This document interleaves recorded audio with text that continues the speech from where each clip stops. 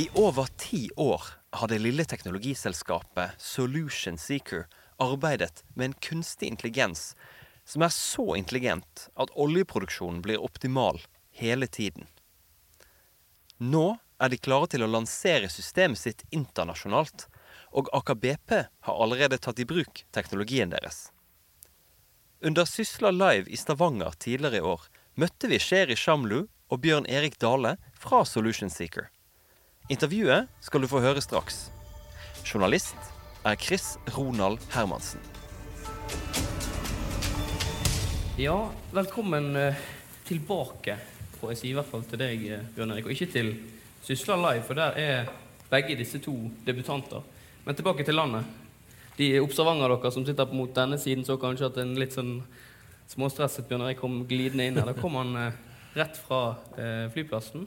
Han har vært i London på International Petroleum Week. Og der har selskapet som disse to jobber i presentert sitt system for et internasjonalt publikum for aller første gang. Og før vi kommer inn på dette som Lars snakket om, nemlig hva i all verden dere egentlig har laget for noe, det skal vi snakke mye om. Så må vi høre litt hvordan det gikk, Bjørn Erik, i London. Ja, det gikk veldig bra, egentlig over all forventning. Så det var første gang vi fikk presentert internasjonalt, og for et veldig stort publikum, hva vi har jobbet med i mange år nå. Og ja, vi fikk kjempemye positiv respons. Og det var det vi ville. Holde nervene i sjakk foran et så stort publikum? Ja, det gikk fint det. Ja. Du tenkte mest på Sysla Live i dag? Det jo skumlere det her. Ja, jeg tenkte. Så, nei, vi hadde jo også gleden av å kjøre en sesjon sammen med IBM, og IBM har jo vært en viktig forskningspartner hos oss. 5 av de som jobber hos oss har jobbet også på Watson Center i New York. Vi har også jobbet med IBM forskning i Rio. Så vi kjørte en sesjon sammen og det var også egentlig veldig bra for oss da. Og ikke til forkleinelse for dette publikummet, men det jo litt av en gjeng du står foran på International Petroleum Week. Det jo en av verdens største oljerelaterte konferanser. Hvordan var responsen i etterkant? Var det noen som ba om nummeret ditt? Så LinkedIn min full av invitasjoner, og vi hadde mye bra samtaler etterpå. Nei, jeg tror, det som var litt spennende var jo at det var en sesjon kanskje litt sånn som i dag, hvor det var mange som presenterte om digitalisering, og mange har sine løsninger på det. Og da tror jeg det var litt sånn friskt da, for sesjonen, at det var noen som kom der som faktisk hadde noe, og som faktisk i dag i bruk, og at det ikke bare ble en sånn fremtidsdiskusjon om hvor vi skal, men at vi faktisk der, og det tror jeg også mye av diskusjonen vi hadde etterpå ble egentlig veldig tydelig at norsk sokkel veldig langt fremme da. Okay. Vi har dataene i stor grad tilgjengelig, vi har hele dammen her full av fiber, og vi får jo dataene inn til oss i Oslo bare noen millisekunder etter at de logges offshore da. Dette var et tema blant også utenlandske aktører. Det et stort tema mange steder, ikke sant? Og i det hele tatt klare å ta i bruk alle disse teknologiene, hvor det ikke finnes internettilkobling og andre ting, ikke sant, som skal til. Så jeg tror vi har et forsprang da. Lars var jo vennlig å gjengi denne smått lyriske inngangen jeg hadde på denne artikkelen om dere. Jeg besøkte altså Solution Seeker i Forskningsparken ganske nylig, og der fikk jeg også gleden av å møte denne karen her, Vidar Gunnerud. Han har vært med i Solution Seeker fra den spede begynnelse, og den spede begynnelse i denne sammenhengen, det faktisk blitt 10 år siden allerede. I en tid som nå, hvor ting går så vanvittig fort, så virker det i hvert fall for meg så 10 år, det nesten en halv evighet. Bjørn Erik, du var også med den gangen helt fra starten av. Dere jobbet egentlig med AI, som vi snakker veldig mye om i dag. Ikke alle helt med på hva det egentlig betyr, men dere har jobbet med det lenge før det var et ord som vi brukte i hvert fall, kunstig intelligens. Ja, vi begynte jo forskning på dette i 2007 på NTNU. Altså vi jo en NTNU-spin-off. Fortell litt om det IO-senteret. Ja, på NTNU så hadde man et senter for integrerte operasjoner, og der hadde man et stort forskningsprogram på produksjonsoptimering.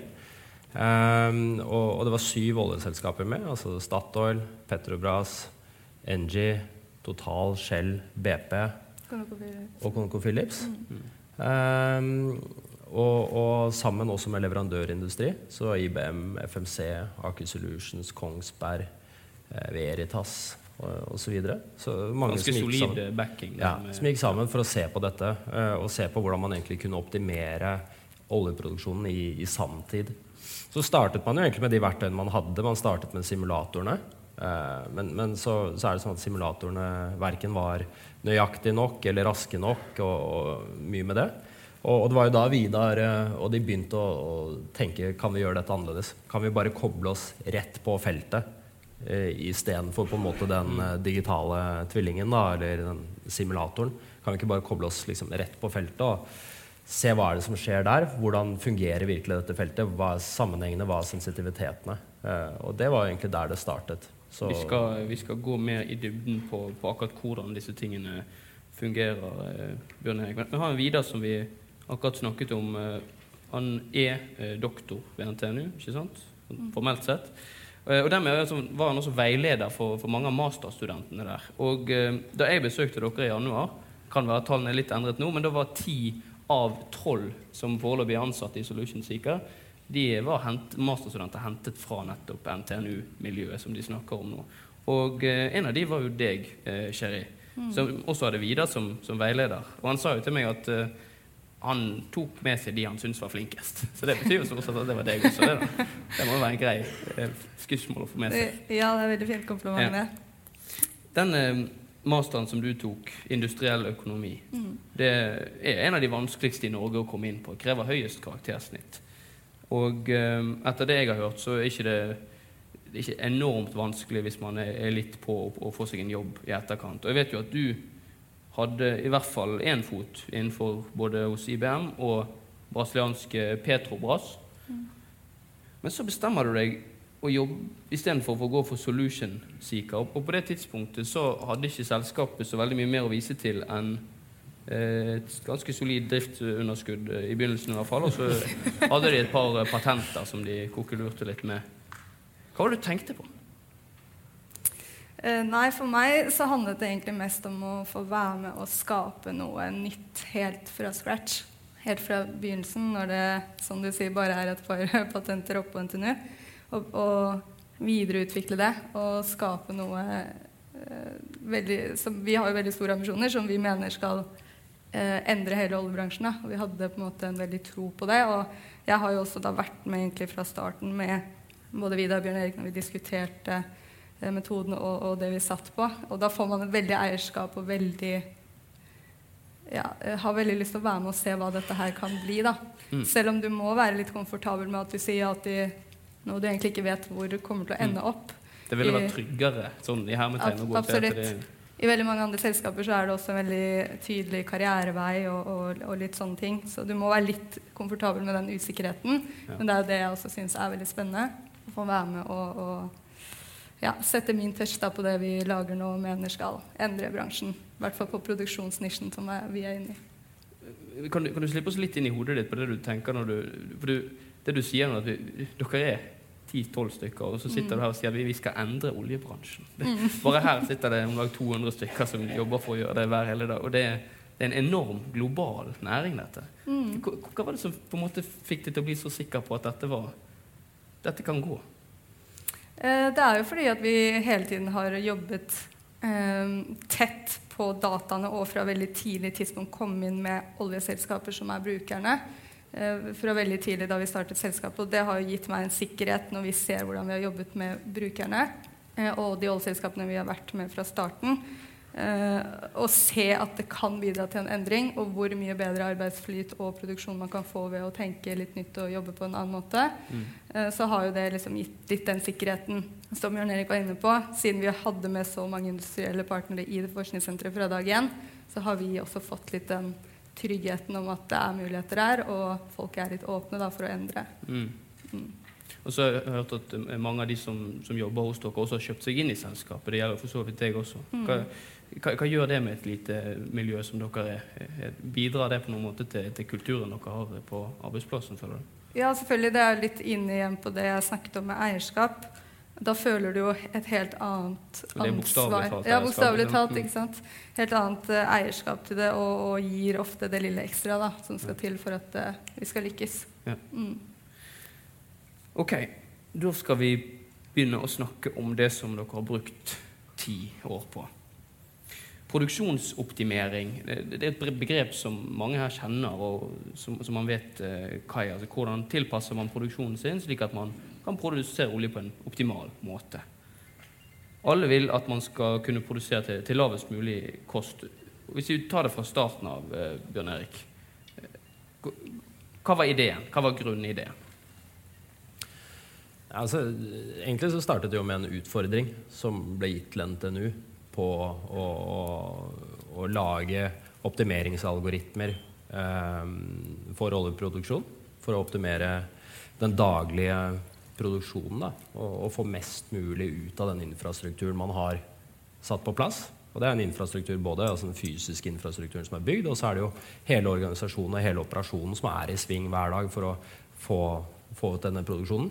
Og da var jo målet å få mer ut og bygge disse algoritmene. Og så var det jo egentlig en sånn serie av hendelser da, som at for det første så finner man ut at de verktøyene man har i dag, de fungerer jo ikke. Det går ikke, altså det gir ikke noe mening. Altså, kravet til hastighet og presisjon veldig høyt. Hvis du skal øke produksjonen med 3-4%, da, så kan du ikke ha modeller som off med 10 og 20%. Du skal på en måte et splittsekund kunne vurdere tusenvis og kanskje millioner av mulige settinger av et oljefelt. Og da kan du ikke ha simulatorer som simulerer saktere enn real time. Så det må gå fort. Det må gå fort, det må være presist. Og da måtte vi gå andre veier. Og så tror jeg jo på en måte at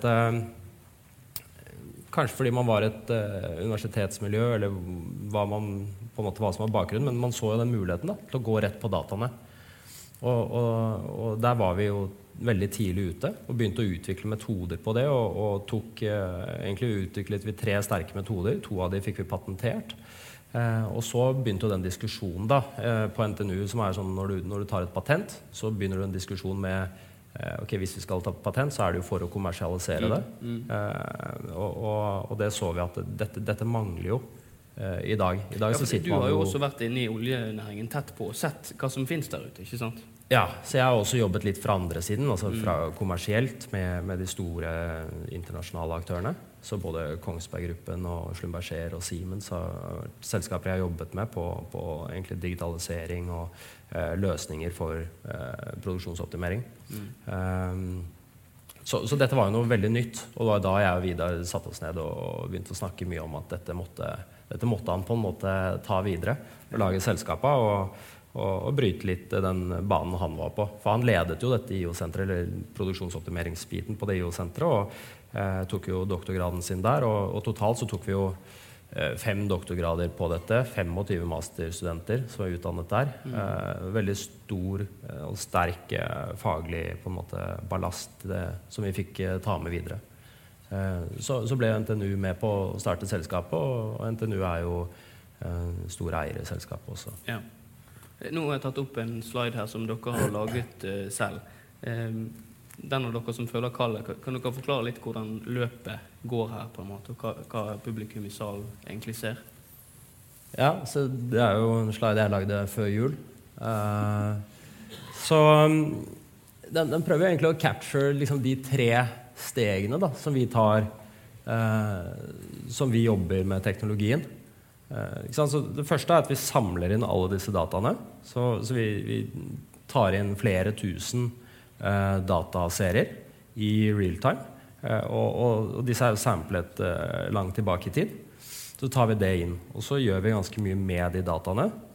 Så vi kjører en del mønstergjenkjenning, statistisk analyse, filtering og komprimering av de dataene, sånn at vi får et veldig bra datasett å jobbe med. Alle de ordene du bruker der, det betyr på en måte å tilpasse dataene slik at det kan brukes på en bra måte? Ja, så vi prøver også å trekke ut det. Altså, det mye data, men det ikke nødvendigvis mye informasjon. Ja, riktig. Så du må finne den informasjonen. Det litt sånn, hvis du har en temperaturmåler hjemme da, og den står og sampler hvert sekund, men han sampler 22 grader hvert sekund i 1 år, så det egentlig ikke noe særlig informasjon da, i det, annet enn at det har vært 22 grader hele året.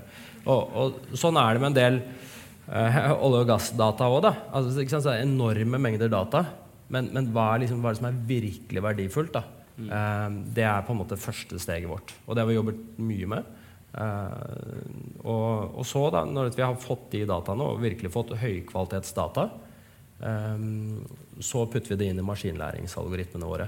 Og da har vi et sett med maskinlæringsalgoritmer som egentlig lærer forskjellige ting om feltet, sånn at vi kan sette det sammen på en riktig måte. Men altså det vi ønsker å lære, det liksom, hva sammenhengene her?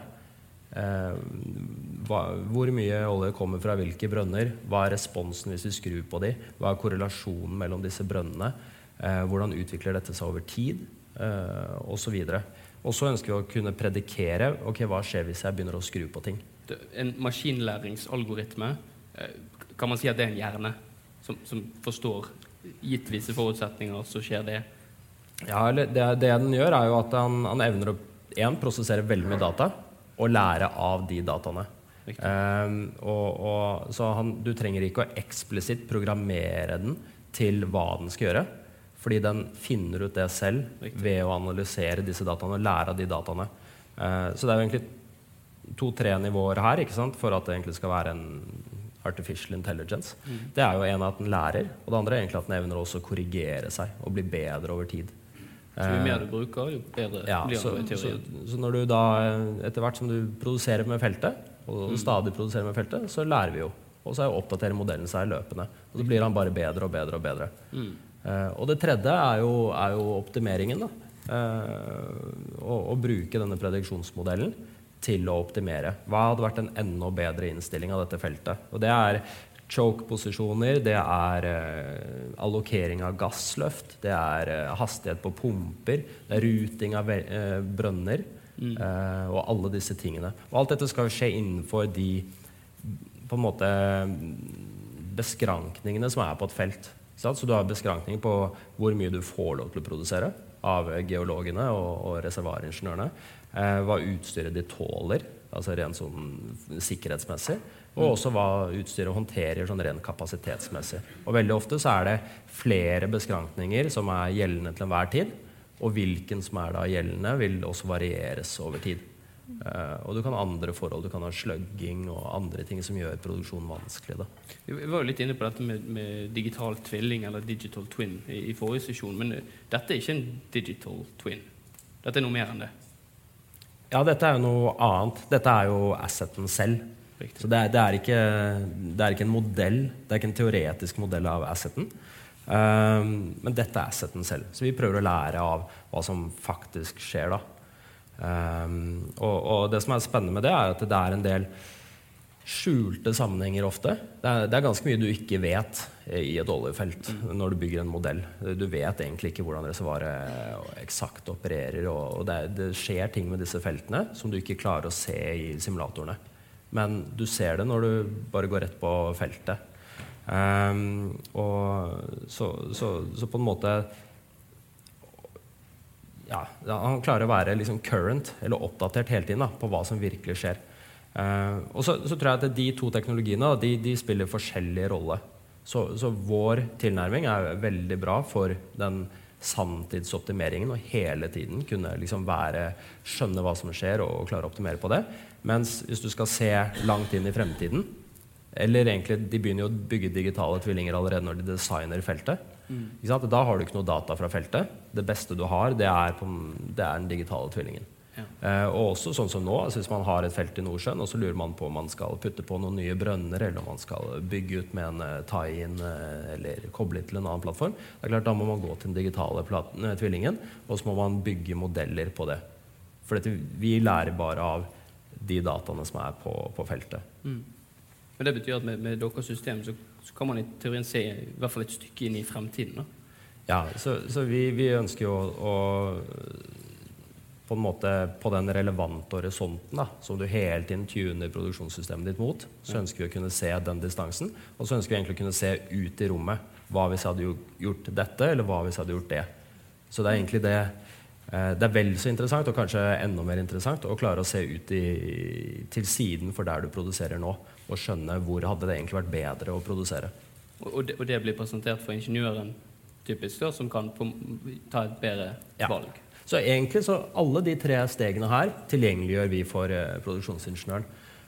Det litt fordi at Artificial Intelligence typisk en litt sånn black box, mens vi prøver å gjøre det motsatt vei. Så vi viser til ingeniørene både dataene vi bruker og hvordan vi regner på de. Vi viser estimeringen og prediksjonen fra læringsalgoritmen, og så gir vi jo forslag da, på hvordan det bør være drevet, altså liksom optimale innstillingen på alt utstyret ditt. Og så der så ligger det veldig mange ting som ingeniøren også kan gå inn og sette på beskrankninger. Det ikke gitt at altså når du kjører en sånn algoritme og du gir han full frihetsgrad da, og sier du har 500 ting du kunne skrudd på, så vil nok algoritmen fort foreslå ganske mange endringer da, som kanskje mye mer enn praktisk. Så da må ingeniøren få lov til å skrelle tilbake og si, ok, hva hvis jeg bare skal gjøre 5 endringer nå? Hva de absolutt beste 5 tingene jeg kan gjøre nå? Og så får han det forslaget. Jeg må jo si at jeg ser for meg at det kan være litt utfordrende når dere skal møte en potensiell kunde, og så sette seg ned og bare på kort tid, hva det egentlig dere vil at jeg skal betale for? Det en utfordring dere møter, eller folk helt oppe på dette? Ja, tenker du på teknologien? Ja, når dere skal forklare hva dere egentlig har laget. Nei, jeg tror der begynner industrien nå på en måte ha litt catch-up da. Dette har endret seg, vil jeg si, bare de siste 12-18 månedene. Så har det blitt kjempefokus. På hvilken måte da? Nei, altså nå har jo alle oljeselskapene en digital strategi, ikke sant? Og disse plattformene begynner å komme, og når de plattformene kommer, så kan vi fylle de med content. Så nå er det veldig mange egentlig krefter da, som drar i retning av å enable denne typen teknologi. Det var jo ikke tilfellet når vi startet. Da var det, oljeselskapene var mye mer var nok mye mer i tenkeboksen på hvordan de egentlig skulle håndtere det digitale da. Hvordan skal de dele data, ikke sant? På hvilken måte, masse andre issues som sikkerhet og mye sånt da, som man har jobbet med. Ja, så det tror jeg, og nå tror jeg folk veldig interessert. Og jeg tror også de første use casene jo ute, og resultatene på en måte tangible. Vi hadde jo proof of concept i 2016 og i 2017, og det gjør også stor forskjell. Jeg tror det en viss interesse. Vi har aldri hatt så mange på Sysla Live, for eksempel. Jeg bare minner om at det går an å sende inn spørsmål til min kollega Adrian Nyham Olsen. Står og gliser bak der. Telefonnummeret på skjermen, så bare bruk telefonen hvis det noe dere mener jeg burde ha spurt om. Dere leker jo litt med tanker som potensielt i hvert fall kan være veldig omveltende her. Kunstig intelligens som kan se litt inn i fremtiden, line opp noen avgjørelser, og også lære seg å bli flinkere og flinkere til å ta de riktige avgjørelsene. Dette passer jo veldig godt overens med det mange også av de store snakker om, nemlig flere ubemannede plattformer. Ser dere for dere at og i en liten tidshorisont så kan man sette ut dette systemet, og så styrer ting seg selv? Det realistisk? Jeg tror hvis du skal kjøre ha en selvkjørende plattform, altså ubemannet plattform betyr jo egentlig bare at du har de samme menneskene som styrer det bare på land, og så styrer du bare remote, ikke sant? Det blir selvkjørende. Ja, det blir litt som en fjernstyrt bil da, ja. Mens noe annet en selvkjørende bil.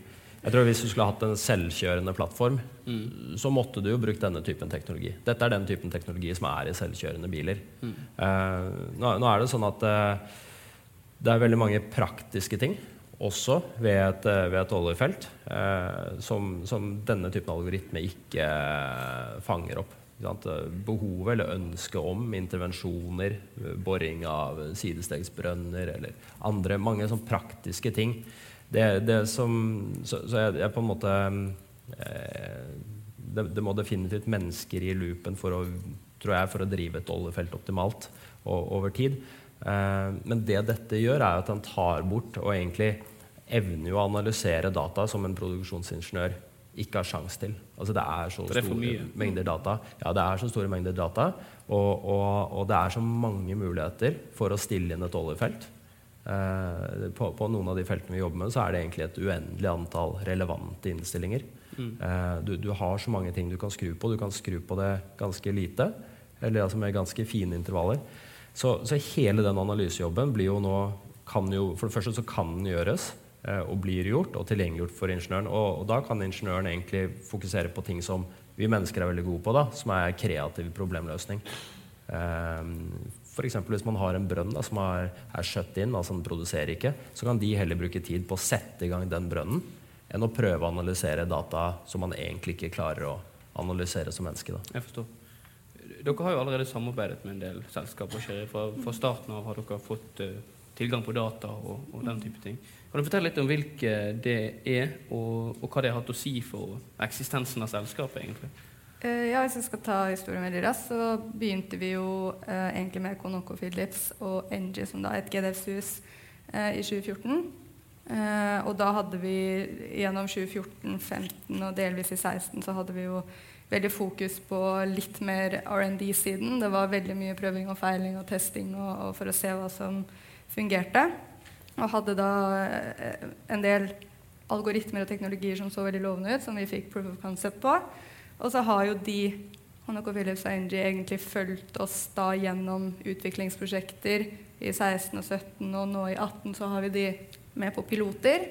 Og så har vi fått med oss Wintershall også fra 2016, og Lundin og Aker BP går vi i gang med nå på piloter.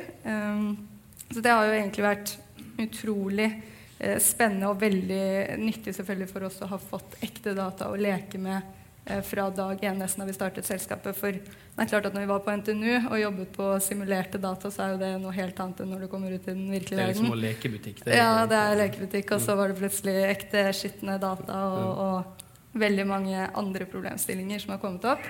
Og så har vi egentlig vært veldig heldige som har fått være så tett på brukerne, på produksjonsingeniørene, som vi jobber veldig tett med i alle disse selskapene som vi jobber med nå, og ofte ute hos dem, sitter med dem på daglig basis til og med, bare for å se hvordan problemstillingene kommer opp, hvordan de jobber med dataen og de verktøyene som finnes i dag, for å hele tiden kunne forbedre. Og sånn som de var inne på også Statoil, at vi jobber veldig i den agile arbeidsprosessen, hvor vi hele tiden tester, prøver å pilotere raskt med brukeren for å se om det var lurt, og om det ikke var det, så kaster vi det. Hvis det så ut som det var noe interessant, så går vi videre med det. Og hele tiden da får du veldig brukerdreven utvikling da, som sikrer at vi lager noe som skaper verdi for brukeren til slutt. Når du sier det, så fikk vi til å tenke på noe morsomt som skjedde under NTU-en. Jeg var og møtte dere fortalte, jeg tror det var Vidar som sa det, at for ganske kort tid siden så var det slik ennå i oljebransjen at hvis man hadde laget et programvare eller noe sånt, så dro man ut til selskapet med en CD-rom som man leverte, og så installerte man, og så sa man lykke til, vi snakkes. Og da så lo jeg litt, og så han på meg. Det ikke så lenge siden det var sånn. Altså, helt alvorlig. Men da dro du den parallellen til konsumerverden, sant? Så dette med å oppdatere underveis, hvis det noe gale med appen i lommen min, så oppdaterer jeg den bare, og det litt sånn det fungerer her også. Ja, det sånn vi har jobbet egentlig. Det veldig spennende, fordi ofte når vi støtter de brukerne, hvis det litt større oppgave de trenger støtte til, og sånn, når vi der, så har det skjedd at vi har på kontoret oppdatert softwaren, og så ringer vi bare, ok, du trykker bare F5 i browseren, refresh, så den ny. Ja. Det har skjedd flere ganger, og det veldig kult, og vi ser at brukerne også responderer veldig godt på det, og ser hvor raskt det faktisk går an, og bare sier, kan du bare endre den? Det funket ikke sånn, kan vi gjøre sånn, og så det bare rett ut. Så det veldig, veldig spennende å jobbe sånn, og veldig kult, og da går utviklingen utrolig raskt, da. Ja. Hvilke felt det dette har vært i bruk på? Hvilke felt dere har fått data fra? Jeg har faktisk ikke lov til å si hvilke felt det Vi kan bare si at det de selskapene i norsk sokkel, så det sikkert lett å gjette seg til noen av de i hvert fall. Ja, da kan de av dere som vil gjette på det. Der tok vi en på tidsskjema, vet du. Bare later som jeg har glemt det. Ja. Skal vi se, da... Ja, når jeg møtte dere, så spurte jeg videre, for jeg tenker, dere et lite selskap, dere selvsikre, uten tvil, men dere liten. Og så sa jeg det at, hva skjer den dagen, Vidar, når de store gigantene på sokkelen bestemmer seg for at nå skal vi lage dette som den lille gjengen der har sittet og jobbet med, så nå kjører vi på, setter av ressurser og lager vårt eget system. hva skjer egentlig med det dere har brukt 10 år på da? Og da svarer altså Vidar til meg at det ingen som kan ta oss igjen. Var det litt tøft sagt da, Bjørn Erik, eller er du uenig i det? Nei, altså, jeg håper jo det da. Jeg er jo all in på det her. Så jeg håper virkelig det. Altså, vi har jo fått et kjempeforsprang da, i det minste. Vi har fått holde på med dette i 10 år. Det er veldig vanskelig.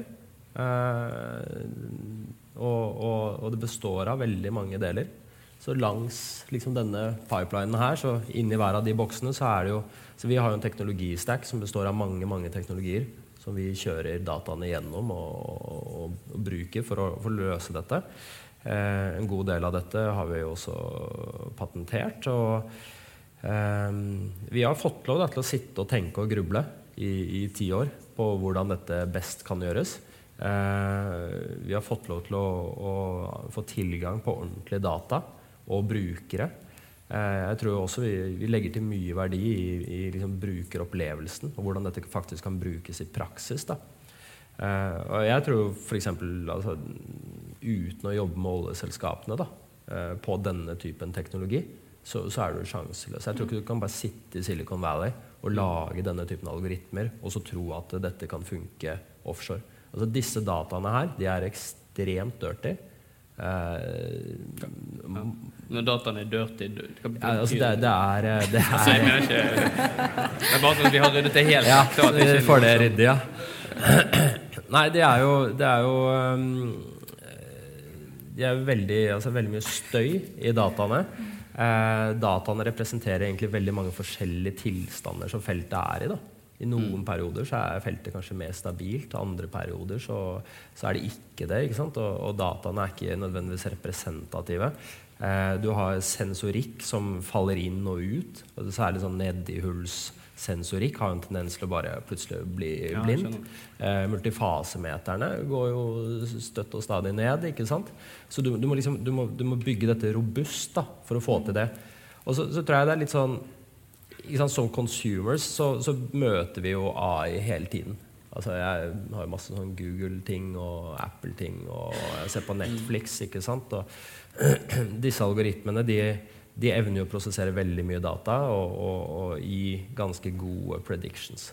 Men det er jo ikke sånn at når jeg går på Netflixen min, at jeg synes at alle de forslagene til filmer er veldig bra. Så veldig mange av disse algoritmene som brukes i consumer-verden, de har kanskje bare en sånn hitrate på, eller liksom performance er på litt over 50% eller et eller annet. Mens det holder jo ikke i vår verden. Det er ikke så farlig om du får et dårlig forslag. Da er det bare for å være å se filmen. Nei, ikke sant? Og det holder ikke hos oss. Altså, vi jager noen få prosent økt produksjon. Ikke sant? Vi håper å få til 3-4-5% økt produksjon. Og da må du ha en helt annen presisjon. Og så er det sånn at vi klarer jo om det er på drilling eller produksjon eller hvor vi er, så du klarer å bygge med fysikkbaserte modeller, så klarer du jo egentlig å ganske godt beskrive asseten i den digitale tvillingen. Da. Du har egentlig ganske god beskrivelse, så det må bli enda bedre enn dette. Så det er på en måte det er veldig mye som skal til for å da få de dirty dataene over til en accurate på en måte en nøyaktig representasjon av hva som faktisk skjer. Og så skal du også i tillegg håndtere den usikkerheten og ta høyde for den usikkerheten som er. For det er usikkerhet i sensorene i seg selv. Det er usikkerhet i hva du leser ut. Det er usikkerhet i prediksjonene. Og dette må hele tiden fanges opp. Så vi har også et sånn, kall det et risk management element da, i hvordan denne her fungerer.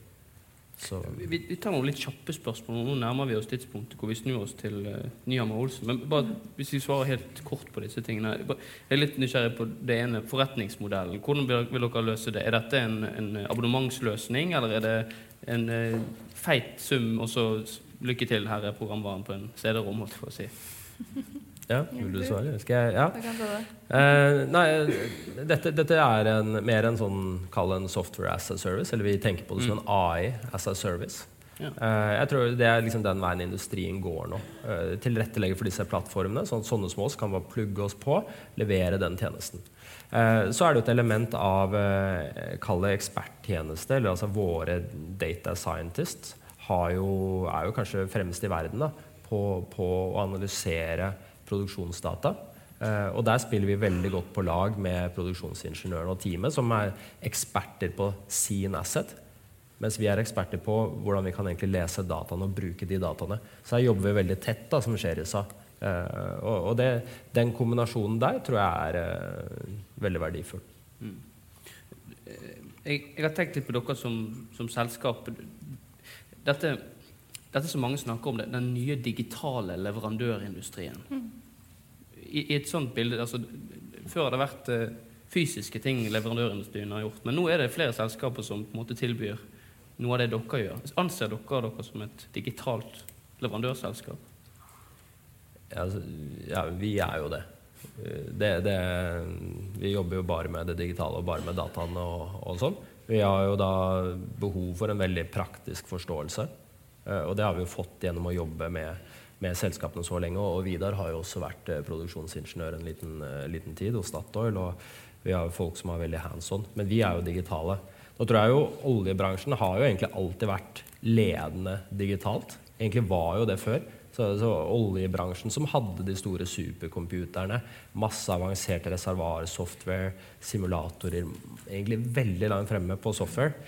Så skjedde det jo noe egentlig sånn rundt .com, hvor dette plutselig consumer, på en måte digital consumer business, bare vokste opp, og du fikk selskaper som Google og Amazon og Microsoft, var jo allerede store, men hvor disse plutselig åpnet opp da, for helt nye metoder, og tok egentlig disse maskinlæringsalgoritmene, som har vært kjent i titalls av år, de også, men plutselig så var det mulig å bruke de. I livene. Ja, og i dag så det disse som sitter på de store supercomputerne og datasentrene. Adrian Nyhammer Olsen hadde tikket inn noen spørsmål til disse to. Ja, det har det, selv om det Marit sitt nummer som står der og ikke mitt. Men, klarer det. Ja. Så det riktige kommer opp i neste sesjon. Et av spørsmålene opplever dere at kunder ikke har tilstrekkelig data, altså i mengde eller kvalitet, sånn at dere rett og slett må si nei, vi kan ikke hjelpe dere? Ja, ja og nei, fordi at vi jo veldig datadrevne, og som Bjørn Erik var litt inne på, dataen må jo være der for at vi skal kunne se noe og gjøre noe. Men det har ikke skjedd ennå at vi har kommet til en kunde og vi ser at det ikke noe i dataene, fordi det som greia litt at ingeniøren må jo ta beslutninger uansett. Han må ta beslutninger fra dag til dag om hvordan han skal styre og hvordan han kan optimere produksjon som jobben hans. Det må han gjøre uansett, og vi har sett at vi har kunnet komme og støtte de i den oppgaven uansett. Og så handler det litt også om å endre og hjelpe ingeniørene å endre mindset til å skape dataen som trengs for i neste omgang å kunne optimere produksjonen. Hvis du aldri har rørt på ventilen på en brønn, så det veldig vanskelig å skjønne eller kunne tenke seg hva som skjer hvis du gjør det. Så da det om å gjøre å lage optimale eksperimenter, som vi også jobber med. Hvordan kan du med mest mulig ta på effort få mest mulig informasjon for å da i neste omgang kunne optimere? Ta et nytt spørsmål. Dette jo viktige og kritiske operasjoner som baseres da på AI. Altså, hvor sårbart dette her for hacking, for eksempel? Nei, dette jo innunder egentlig den sikkerhetsparaplyen som oljeselskapene selv har da. Vi jobber jo egentlig innunder deres systemer. Og så kjører vi jo human in the loop. Så i dag så det produksjonsingeniøren som selv implementerer enhver endring på et felt. Så det ikke sånn at i dag at denne her står og bare vil kjøre et felt. Så han vil jo egentlig aldri kunne du har det sikkerhetselementet også da. Dere har jo jobbet med dette her i 10 år før det ble kommersialisert. Altså, hadde dette gått uten å ha liksom en beskyttende hånd fra NTNU her? Ja, jeg tror i dag så ville det jo vært annerledes, tror jeg. Men jeg tror på det tidspunktet så var dette veldig tidlig fase da. Også i forhold til, og egentlig i forhold til hvordan hele AI har utviklet seg. Altså, det jo bare de 10 siste årene dette har eksplodert, ikke sant? Altså, det 10 år siden vi fikk smartphones. Vi startet med dette 2 år før Uber ble lagd, ikke sant? Bare 1 år kanskje etter Facebook begynte vi med dette. Så det var en veldig tidlig fase, så det å i tidlig fase kunne jobbe med forskningsmiljøene og NTNU, tror jeg var helt avgjørende. Jeg har også et spørsmål som jeg har notert. Altså, hvilke selskaper er det som kan tjene på de løsningene som dere har? Altså, må man være av en sånn Statoil Aker BP-størrelse for å kunne få noe nytte av det? Nei, altså alle som har et oljefelt har vel lyst på noen prosent ekstra ut av den infrastrukturen. Men det vi ser er jo at vi har jo selv prøvd å gjøre litt sånn markedsstudier for å skjønne dette, og brukt en del databaser på å screene felt. Og det er nok en del felt som er ganske sånn trivielle å optimere. Ikke sant? Altså, i sin enkleste form så er det bare å skru alt på fullt, og så får du det du får. Men så brått så blir feltene mye mer komplekse, og da blir de nesten umulig. Om du så bare har 4 brønner, så har du kanskje 10 000 relevante innstillinger av de 4 brønnene som du burde egentlig vurdert. Og det har man jo ikke hverken da grunnlag til eller mental kapasitet til å gjøre. Jeg må bare skyte inn spørsmålet. Du nevnte helt i starten av resonemanget ditt at alle har jo lyst på et par ekstra prosent skvise ut. Hva er det dere lover der egentlig? Hva er det dere kan levere med systemet deres? Ja, så det er jo verdibidraget skjer jo egentlig i 3 steg. Det ene er jo at når vi putter algoritmen vår på, så lærer den av historisk produksjon. Og det man har sett er at det er ganske stor forskjell i hvordan de forskjellige produksjonsteamene har produsert, eller hvordan man har gjort dette underveis. Og det fine er at egentlig så lærer den bare som en basis, så lærer den best practice. Og så begynner du å kjøre prediksjon. Ok, hva hvis jeg da går utenfor det som er kjent best practice? Hva hvis jeg prøver å simulere meg videre? Og det er jo egentlig der vi har hatt fokus på den. Og der ser vi på liksom steg 2 at type sånn 1-4%, best practice kanskje. Ja, altså best practice, altså McKinsey har vel gjort en ganske stor studie på norsk sokkel, og de ser jo at det er opp til 10% gap mellom hvordan man performer. Så si at det egentlig går an å kanskje få opp en 2-5% bare på å implementere best practice, og så kan du få 1-4, 2-5 til på optimering. Og så det tredje er jo egentlig at du får frigjort av masse ressurser som nå kan gjøre kreativ problemløsning. Altså starte disse brønnene som er shut in, eller planlegge andre tiltak som igjen er verdiøkende. Grunnene er mange. Det er ingen som kan ta denne gjengen igjen, sies det. Det skal vi følge med på i hvert fall. Gi en stor applaus til Bjørn Erik Arle.